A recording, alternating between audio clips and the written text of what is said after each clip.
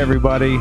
This is Chad Myers. You're listening to The Subversive, and we have a full house today, and that's really exciting. So looking forward to our conversation. We are at the coffee shop, Upshot, and it's chilly, but we're staying warm. And we'd love for you to come check out Connor and Upshot. If you haven't heard episode number 3 with Connor's story, you'll want to listen to that. And then see the good people here in Cottleville. So we're glad to be here with you. And this is episode number 8. It is Man, Myth, and the Search for Meaning, part 1. Ooh.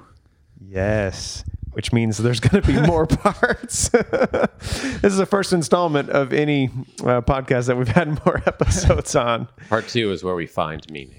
That's right. Yeah. We're going to do Spoiler alert. We're searching for it. Man, Myth today and the search for meaning. So yeah. Hey, just want to say thanks for listening. We get some feedback from you wherever you are in different parts of the country. Thanks for showing some love. So glad you're joining us on this journey.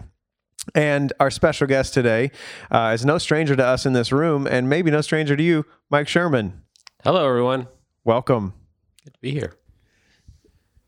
So what's I thought somebody else was going to say hello, but they just stared at me. It's good to have him. So what's great is that Mike and I actually do another podcast. It's just Mike and I and Rogue Table Talk. Rogue Table Talks. Yes, indeed. So subscribe, rate, review. Definitely. And that is in line with like the church series, the different sermons that we go through. And that's a fun time. Yeah. We take that as a jumping off point and then just talk about whatever. Yeah. The difference is on that one, we don't let Jacob talk. Right. Right. And I But we talk let on him this talk. one all the time. He doesn't have a And microphone. you That's don't true. let me in the room. Yeah. Right. We lock Kyle out. Right. We Kyle's- don't give Jacob You don't a tell microphone. Kyle when and where we're doing it. Yeah. It's always the wrong room number. Yes. Yeah. Yes. But I'm happy to have you here, Mike, because I know you have multiple gifts and different expertises, if that's plural like that you bring to the table. And one of them is about our conversation today. And we're going to be talking about story. We're going to be talking about finding meaning in story. Hopefully, we're going to help people get an awareness for what story they think they're living and what role they think they're playing in that story. I think that's very important for next steps into maturity, into fully stepping into who you are and what you're called to do in this world is being in tune or awake to what story you think you're living. What is it? Right. So what do you think? Just let's jump the rabbit in the bush. Is that a saying? Mm-hmm. Sure it is. It's a story I read once. It is now. Yes. Let's make it one. What do you think currently, before we kind of dive into the depths of what you want to share, what are popular storylines today that people buy into, that we specifically, Western Americans, what do you think we buy into? Well, I think in our culture, there are these sort of through lines of how we make sense of the world or what we think life is about. And really, in the sense that we're talking about it today, that's sort of the story we're living. Like, for instance, you are what you accomplish, right? Accomplishment is your meaning. You do more, you get more done, you get more credit, you move up the ladder, you get promoted or whatever, and that's your value. Now, nobody would say that propositionally if you asked them what their life was about. Right. They wouldn't say, well, I just think my accomplishments define me and I'm accumulating accomplishments. But we live as if that's the story. Like if somebody was writing a story of our life and, and we read that story, someone might say, oh, and really that guy was really all about his accomplishments. So there's a popular storyline, we exist to achieve. Right. And I love that you said, but you wouldn't really say that out loud because once you expose it, you realize, is that what I really want? Yeah. Right. Is that the most attractive, deep, true, meaningful story I could live in? Most people would say no. Right. Even people who are accomplished would say, people sometimes maybe who haven't accomplished, or let's say earned a lot of money, if that's their thing, or had a bunch of experiences, might say, well, my life will have meaning when I'm able to do this. And I haven't yet. But most people, I think, who have done many of those things wouldn't look back and say, yeah, that was really me. That was, my life was really meaningful because I accomplished a lot, or I made a lot of money. Right. And so I think that's the trick, is we never actually put ourselves in a position to ask, what story am I living? So we don't get to that point. And if somebody says to you, you're all about money, or you're all about, recognition, you're all about, you'd say, no, I'm fame, not. power, you'd say, success. I'm not. No, I'm not. Yeah. That may not be true, because if our life was a script and we were to step back and look at it, that would tell us more truth than maybe what we say at the time. Yeah, that's right. That's right. Because I think that's, if you think of a story and you think characters in the story that you are familiar with, somebody said, describe this character to you, you'd probably make a list of propositional statements that you're really distilling, you're abstracting from this bigger thing called the story. And since you recognize it as being a story, you can do that. But we don't do that about ourselves, because we don't think of ourselves as I'm living in a story. Right. I'm authoring it to some degree. I'm living in the smaller story, but I'm also living in a bigger story in which my story is a part. Or I might be living storylines that I'm not aware of. Yeah, I think that's key. Am I even aware of the storylines that are influencing me, or that I'm really living for? So let me throw out some other ones, and anybody interact or push back or disagree. I think some other ones that I see that are deeply seductive, as this is the capital story, is I exist to buy something. Mm-hmm. This is why I'm here. I exist to be entertained. Yes. My whole point is you're supposed to put on a show for me. Right. And I'm a spectator as opposed to some type of meaningful contributor or participant. Maybe I exist to be outraged. Mm-hmm. That's a good one. Yeah. Yeah. I exist to be outraged. I live in an outrageous world, and my storyline is to call out the outrages of the world. And as you're talking, another one I'm thinking of is, I exist to present a life to you that you approve of. Oh, ouch. Okay, you're not welcome on the show anymore. That one hurt. I mean, if half of social media is outrage, the other half is that. Yeah. Right. The highlight reel. Yeah. Look at me. Yeah. I'm winning. Aren't I killing it? We have a great marriage. Right. Our parenting is, stellar. Yeah. When that's just not true. Yeah, and I don't know that's social media is an accelerant of that. Mm-hmm. But I think when people, did slideshows, it was the same. It's a low technology version of the same thing. What's a slideshow? Don't we all hate sitting through slideshows? Yes. Yeah, right. We're talking about PowerPoints, right? Exactly. I think I said tape cassette a few weeks ago. Sure did. I remember. Kyle was like, "That's cassette tape." My wife's dad had boxes of slides, because he was convinced. He was an engineer. Mm-hmm. He was a bit of a technologist in his own right. And, if he would have had a ton of money, he would have spent a lot on gadgets, but he was convinced slides were of higher quality. And so every once in a while he would, break out the slide machine and click. Now, if you're younger, you'll have to Google that probably, right? Google slide machine, or slide projector or whatever. But point being, I think that idea of, here we are posed in front of this thing, smiling, having a good time. This is a good life we're living, right? Yeah. I think that's because I don't know if we really sense that. Boy, I'm living such a, I don't know if Mother Teresa ever did that. Yeah. Because if I'm living such a outward focused, sacrificial, self-evidently meaningful life, I don't need to project anything. You die to something of that you thought you needed. You die to that because you're actually doing it. Yeah, I'm not even worried about that. Yeah. I don't need people to approve of that anymore, or Right. to give me the likes, or to, and I get it. That's a real struggle. So I'm not judging anyone for that. Like, I get that. To some degree, we all do. I was listening to a talk this morning, and it was so refreshing because the guy was happy yelling. Like he's yelling, but he's so happy about it. It's like the kind of yelling that's attractive. Mike, you look confused. Have you never heard happy yelling, Mike? I would not be happy with someone else happy yelling. But he was like, I don't know that I've ever happy yelled. Kyle, You you should know me try for a it. while. Do you think I've happy yelled? I haven't heard it. No. I haven't heard it. But I don't know if I've heard you really raise your voice. Yeah, Well, there you you have go. an angry Much yell. so. Well, there you go. Maybe they're like come from the same place, but he was happy about it. No, but seriously though, he said, he's like, guys, you know, like we're all bluffing.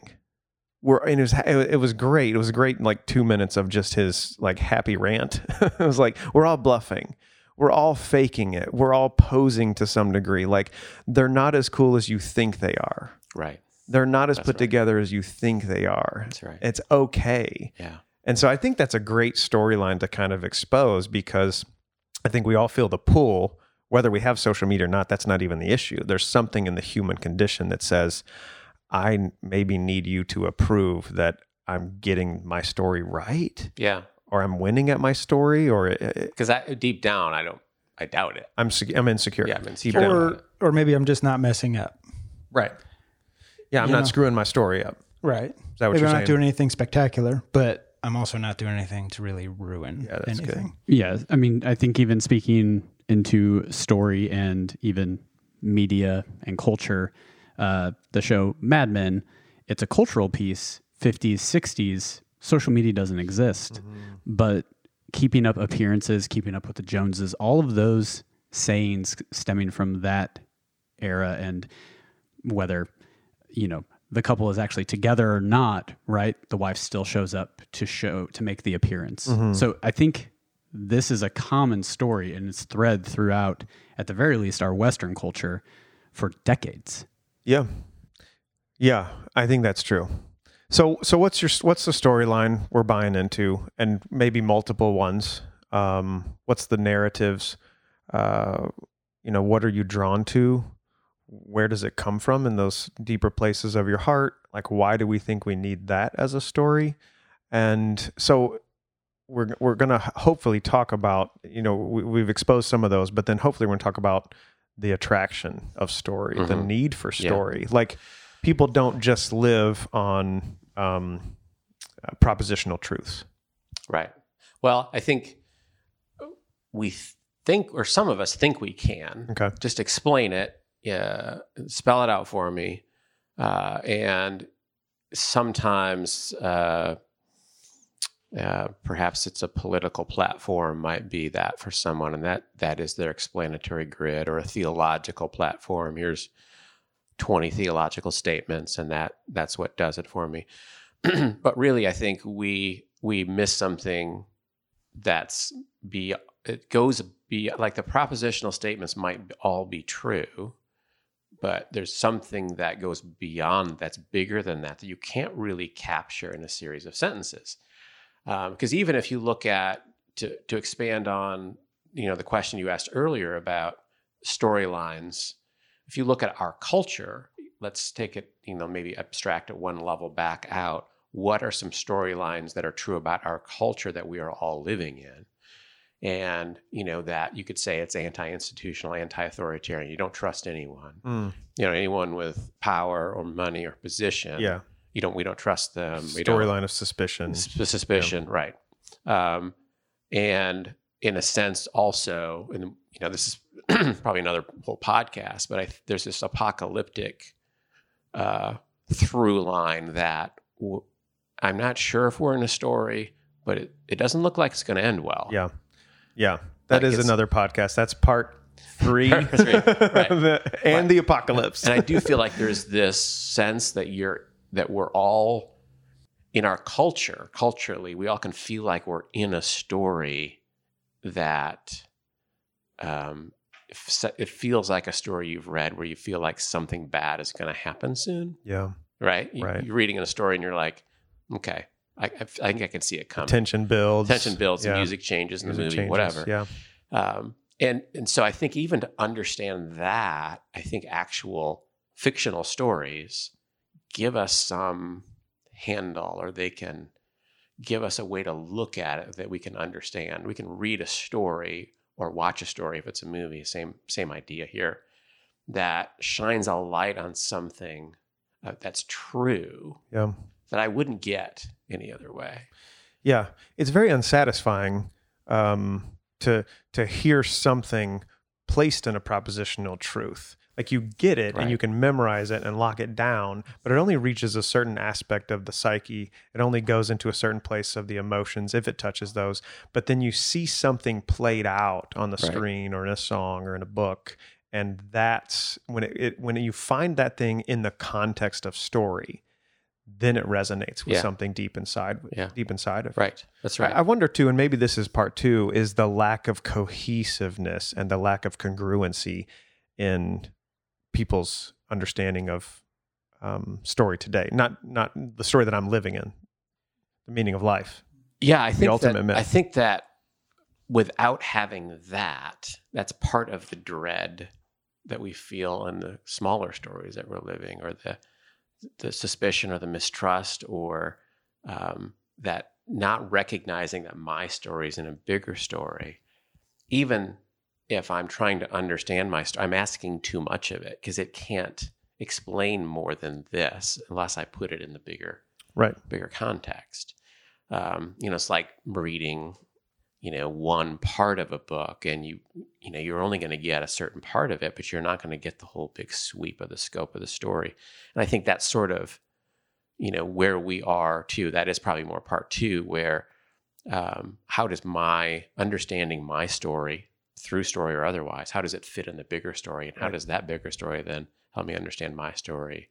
And how can I see the bigger stories in other stories that I read? And so on. It's sort of a cycle, sort of a loop. Yeah, a reciprocal nature of how me as the individual fits into the collective whole, and how the collective whole helps me find my place in the story throughout history. So, okay, sounds like a great part two. What is the need for story? Why, transition us into some of that topic? So I guess, a thesis for us here, maybe for this one, is there are parts of life, elements of life, reality, love, purpose, meaning, grief, pain, loss, redemption, purity, that can't be really conveyed or understood outside of story, because we live in a story. And we're going to betray our own thesis if we don't actually start talking about some stories. Yeah. Nice. Right. So, for an example, if you've not seen the movie Leave No Trace, it's just a recent movie I saw that resonated in this way. Bit of a spoiler alert, but not a lot. You should watch the movie regardless. I recommend it. Well, how recent is it? So we get if it's been out a year. Oh, okay. Yeah, Sorry. Yeah, it's been out a year. It's your fault, at least, maybe more. So it's a story of a veteran and his daughter, and he's got PTSD, and he can't really live in civilization. And so the movie opens and they're in the woods, and it's sort of idyllic, and they obviously love one another and have this close bond. But she's probably 13, 14, something like that. And so already you're watching the story and you think, this is beautiful, but how long can they do this, right? And they get discovered. One of the sweet things about the movie is that everyone's trying their best to help this father and daughter sort of make it in life. And, they kind of go from one good setting to another good setting, but he just can't do it. He just can't. He's too damaged. And they're finally in this little kind of campground settlement of these really nice people, and they could stay there. People would take care of them. And he just, he starts packing up and heading back into the woods like they have, a dozen times. And she clearly doesn't want to go. And there's this moment when they're trying to walk back towards the woods, and she stops. And at that moment, you can tell he realizes she's not coming, and turns around. They look at each other, and she says, "What's wrong with you is not wrong with me." That's what I did. Have you seen? And there's this beautiful sort of poignant departure, sort of grief and sadness and pain and beauty and love, and that names something about every parent and every child. Yeah. Right? Right. Like there's a universal statement there that you could say, yeah, every parent inflicts some of their brokenness on their child, and there's no way around it. And every child must find a way to break away from that. But that's a cold propositional statement. But you see it in the story, and it's like, oh. So it resonates in a way that it's not up in your head. Right. It's in your heart and your gut. And you're processing it somewhat in your head, but only sort of, it's like you're in the story, and every once in a while you have to pop up and sort of make sense of the story. So how do I do that? What's wrong with me that's not wrong with my daughter? What's wrong with me that's not wrong with my sons? What is that? What have I inflicted upon them? What did I require them to do? What was I inflicted from my parents? What does a kind of a healthy, loving breaking away look like, which is what this movie depicts. And you just can't get to that same level of resonance, of impact and meaning outside of the story. I mean, you could have a TED Talk or something on parenting, and it'd be good, and people would share it, but it's not the same thing at all. It's really not. And I think people, for someone who lives in their head a lot, those people that have the ability to tell stories like this and to depict it in a way where you get to participate in it, like, oh, I can relate to this character and I can understand it. It pricks the heart at a level that really needs it. And you don't know necessarily you need it until it creates an upheaval in you. And you're like, oh, and just like you said, what questions? Now I have to wrestle with something. Yeah. Now I have to emotionally engage in something where if I could just keep it at a mental distance, which I would argue most propositions you can do, but the penetrating nature of story says you have to wrestle with this in an existential way. Yeah. And you have to deal with this because this is what it did. It just connected with your humanity. Right. And if I think about that, like what happens? Like how does that happen? I don't know if I'm going to surprise. I'm not that super emotional person. Is that surprising? No, yeah, it's a bit surprising. Yeah. That was sarcasm. Yeah, you can't see the sarcasm on my face. But I almost cried in recounting that. Yeah. I could feel that movie, actually. and I did cry Yeah. in the theater. So what's up with that? Yeah. So it's somehow you get invited into this other reality, this other place, this other story. You're sort of lost with them, right? I think Chad and I were talking about this earlier. I think what's beautiful about it too, because same thing, like I'm crying at the end of that movie, is I can't relate on a one-to-one. I have a 5-year-old and a 2-year-old. I'm not a veteran, but I'm crying at the end of the movie.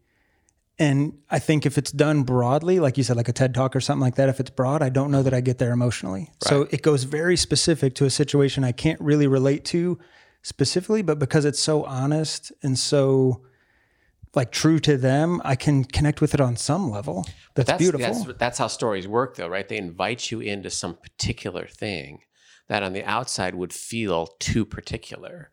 Yeah. But there's something universal in that particularity if the story is told well, right? Yeah. Because you're invited in to, like, you're part of the story as you're reading a book or as you're watching this. Like, I feel like I'm sort of in there with them and I want it to work out and I'm invested in some way, right?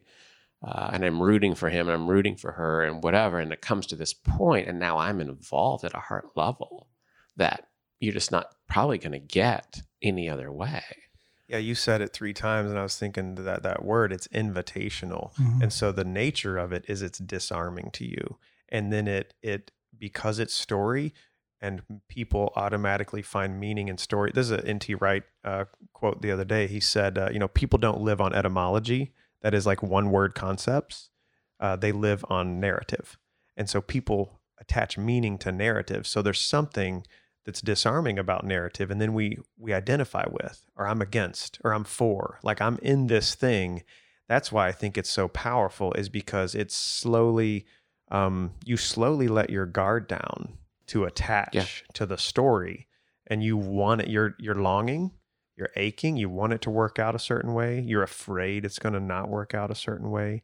You're disappointed. Like all of these things are just going on while you're being invited, as you say in the story. Yeah, and I think when we talk propositionally, especially because we're in such a contentious culture, we kind of have a stake in a certain position or a predisposition to believe this and not believe that, right? But the story sort of, like, you don't realize that's happening. You're just invited into the story, and it's not about anything propositional going on. And when then something happens, and now you have to kind of step away from the story slightly and go, what just happened? And you don't bring all that other baggage that you would in a debate or a whatever. You don't bring that sort of, okay, what tribe am I in, or what side am I on, or what, none of that, because I'm in the story, and the only people that matter are the few characters in the story. Because I'm in another world, right? And that's one of the things Tolkien talks about is you invent this other world and you invite people into it. And if you're good enough, they accept the fact that they're in this other world. And then whatever you say in that other world, if it's congruent with that world, there are hobbits, there are whatever. Because once I'm in the world and I start to believe the world, then whatever you tell me that fits in with that world, like if a car drives back down through the Shire, a convertible or something, that's right. Okay, now you lost me. Yeah, that's actually ludicrous. The fantasy world that logically all makes sense together isn't. It all, and once I'm in, and once I stop questioning, does this make sense, or would this really happen? I'm just now in the story. Now the story kind of has me, and it's going to do something with me. One of the things that there's another, as we go through here, C.S. Lewis is a favorite author, J.R.R. Tolkien's a favorite author, Marilyn Robinson is a favorite author. And I just thought of this quote from her famous trilogy, Gilead Home and Lila. And one of Lila's had a really hard life. There's a character in her trilogy. Yeah. And it's a story of redemption and grace, but then she sort of looks back on this really, really difficult life of abject poverty, and she has to be a prostitute for a while, and just shame, degradation, and looking back on it, she says she had told herself, this is from Lila, she had told herself that she went to the movies just to see people living because she was curious. She'd more or less decided she had missed out on it herself, so this was the best she could do, and it wasn't so bad. And in that... Oh my gosh. And in that statement, it's, she's saying to herself, and it wasn't that bad. And that just shows, oh man, what a sad, horrible place to be. Yeah. But then as you're following her along and you look at her looking back on this thing, this period of her life, and she's actually ironically living in St. Louis during this time where she has to be a prostitute, and every once in a while she'd get to go to the movies. And she says, she would go to the movies because she thought she'd missed out on life and she wanted to see what it looked like. Mm-hmm. I think there's a lot of people I know who do the same thing. Yeah. Right? I mean, they're not forced, they're not being trafficked or anything. Right. But they don't know their own story, that the thread of their own story is lost to them or makes no sense, or they just don't like it. And so instead of that story shining a light on them, it shines a light on some reality they wish they had. Right? They escape temporarily into a story because they don't like their own story. Well, I think I can relate to that. There's definitely parts of me, I'm 39 years old, and so for blah, blah, blah, 20, 30 plus years, my story felt too hard to live. It felt too hard to own. It felt too hard to say, this is me and it's worth doing something about. So I would say, yeah, in one way or a dozen ways, I can understand. I just wanted to look at the movie to be like, I feel like I missed out. And I feel like there was a doomedness to it. Yeah. There was a doomedness to, I don't think I can reclaim this thing. Yeah. I think it's gone. I think it's past. And this almost like desperation leading to a giving up. Like, okay, then I'll just watch it pass me by. Now, thankfully, you can call it a dozen things: grace and fighting, and people who are around me that love me enough to say, own your story, like do something about it, like get in the game and stop sitting and watching. I think I'm doing that to some degree, but I can understand like checking out. Yeah, absolutely. Yeah. And there's a million ways to do that right now. Right. Yeah, I think that, and that's kind of the power of story, can be used to delve into a deeper reality of my own life, or it can be used to escape. Yeah. And ignore the parts of my life that, and I'm not saying that's always a bad thing, right? To have some escapist sort of story that you love. That's we're not being judgy on binging Netflix for a day. Right. No, we get it. But I think that it goes even beyond, because with the stories we tell ourselves about other people have the same sort of, like, we can look at other people the way Lila looked at the movies and think, oh, that must be what life's about. I've missed out on it. And I'm just making a story up about you. Oh, that's really good. Right? I mean, I don't know what your life obviously is like. You might be saying the same thing about me, but that's what we do, right? Yeah. And I think one of the things, and I think you've talked in this podcast about first half of life, second half of life, right? Yeah. Where I think maybe the first half of life, you sort of try to construct a story. In the second half of life, maybe you have to figure out, what does it mean for me to live in this story? Like, who am I, and what is my story about? Now that I'm established and have a degree and have a job and whatever, okay, now what am I going to do? Because I think a lot of people in high school and college, I don't know if you're super capable of knowing what your story is going to be. So you sort of construct the framework of it, the superstructure, the foundation of it. Yeah. And then some people sadly just never get off of that. And then there never becomes more than that, right? They just keep accomplishing one of the storylines. They just keep accomplishing. I'm loving this metaphor. I think it's powerful. So the first half of life, you are constructing the stage and the set design, and there's the trap doors, and here's the curtains, and here's how this is going to be for this scene, and da-da-da-da-da. And I think the invitation to the second half of life, if we could use it this way, is to, okay, now get your cue cards and step on the stage and embody the story. Yeah. Like, you have a significant role to play, and it's not just to construct something, it's to be something in the construct that you've built. To live it out, to flesh it out, right? Yeah, and I think that for me as a Christian, I think, what's that? Wait, what? What? That's a surprise. To think of, I think that the bigger story, and that's another cultural thing that we talked about, the apocalyptic thing perhaps, is that we don't believe we're all in a big story together. But it's the bigger story, the knowledge that I'm in this bigger story helps make sense of my smaller story. Or maybe a better way to say it is, things that won't make sense any other way are made sense of. And that's part of the faith of a believer, is that this will be made sense of somehow. I don't know how. Right. It's not fully absurd. It does. My experience is that there's a lot of absurdity. Yes. Right. I can hold some level of absurdity and not have to prove it to be anything other than that. But by faith, it's going to be resolved in some way.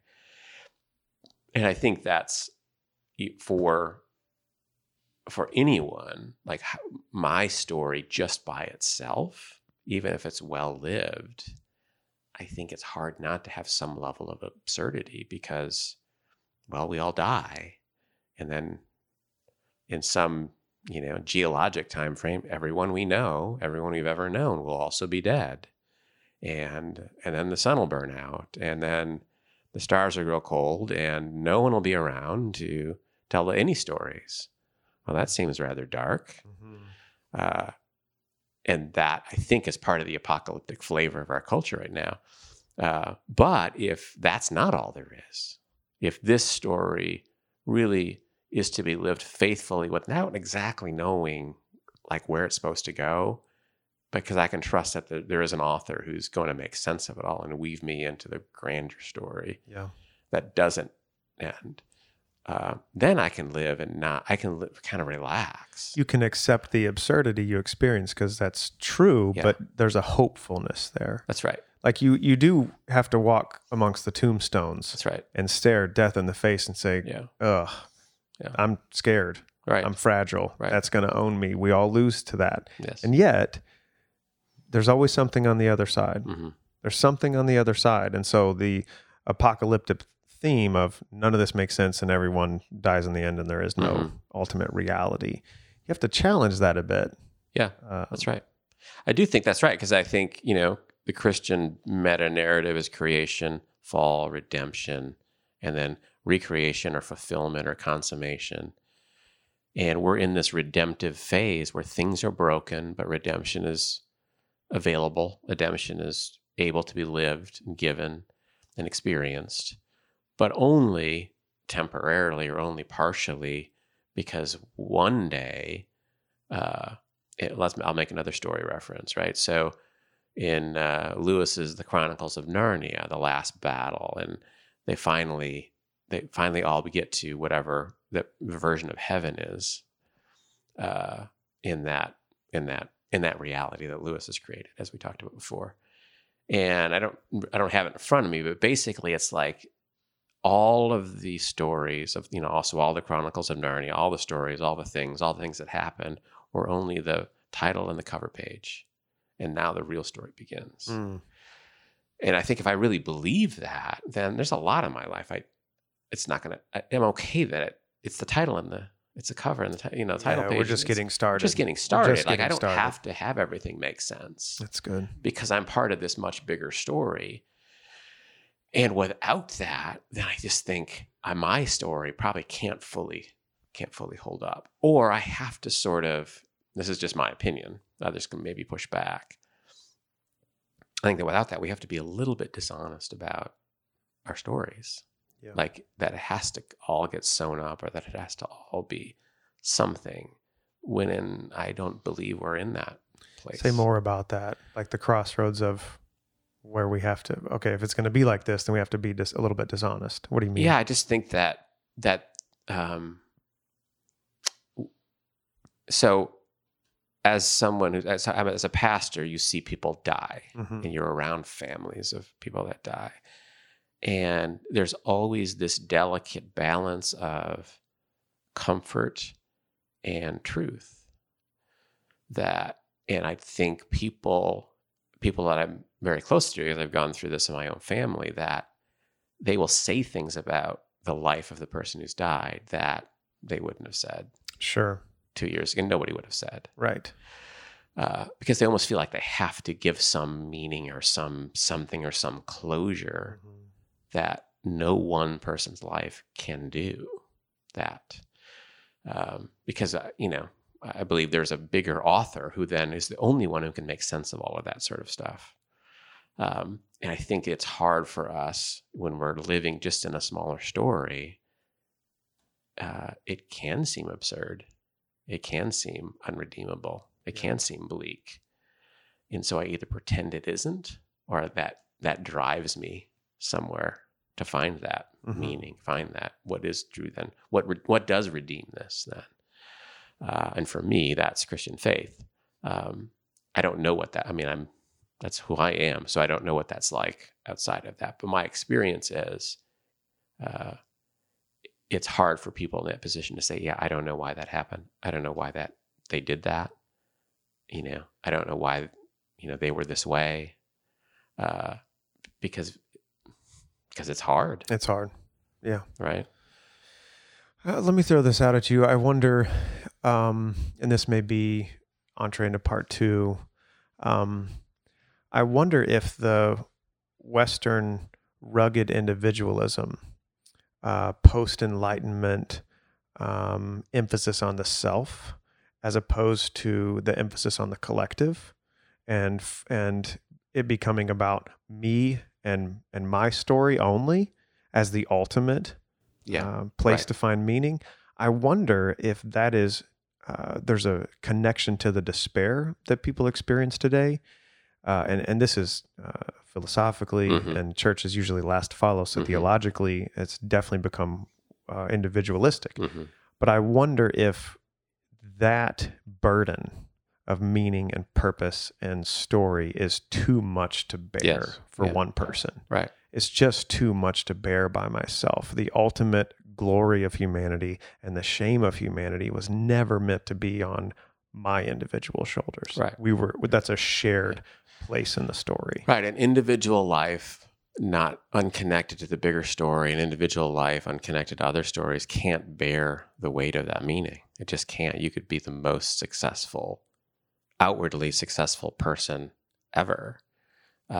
And, joy, wisdom, love, faith, grace, peace, those probably escape because they're not found there. And I think they're found in connection to a bigger story. They're gifts given by someone else. And so I think that's the tragedy of our individualistic life is it promises some freedom. You can do what you want. You can be who you want. But it really isn't freedom, and you can't actually be what you want. Right. That's not fully true. It's not fully true. Right. And it's growing, in fact, less true as we enter more fully into outrage culture, that we don't even have freedom, because so many things are condemned.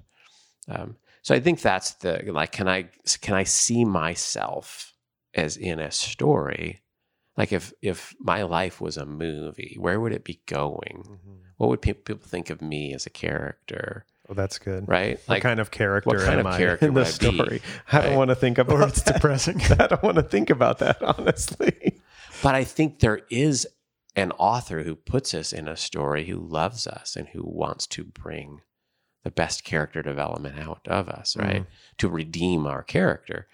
But I think we can kind of live blinkered lives and miss that, where if I see myself as, because when I die, in a sense, people will tell the story of my life. So, right? I mean, it actually will happen, unless I outlive all of you. Good luck. Yeah, I'm older than all of them.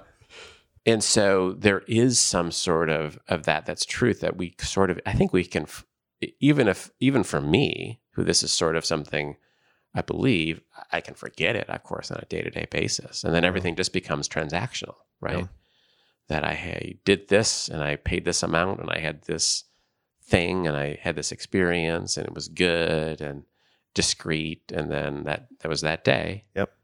The death of 1,000 details of the bottom lines. Right. Right. Hence the need for reminding. Right. What is that story? Was it Buechner, the Thousand Trees of Forest? Yeah, Frederick Buechner, also a great storyteller, Yeah. American theologian, writes about the incarnation, the birth of Christ, from different perspectives. Of the innkeeper is one, and it's got to be one of the most haunting perspectives. Yeah. How the innkeeper missed the birth, because he goes on to say, well, you know what it's like to run it in. You know how what it's like and all the things you have to do, and there's people to be fed. You get lost in the forest of details. Yep. Right. Forest of a million trees, a million things. Yes. Right.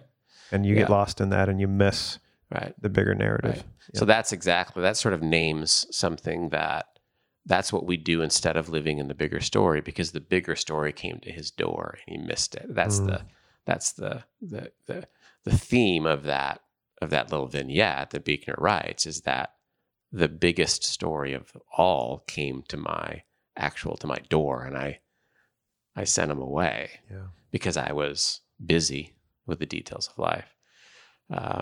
And so, so that's sort of, as I look at stories and I delve into stories, I think you don't want to analyze them because then you're not in the story. Right. But as you enter into the story and as you then step out of a story that you've read or that you've watched, like, so what is that saying? What about my story? And how does it help me think about my story differently?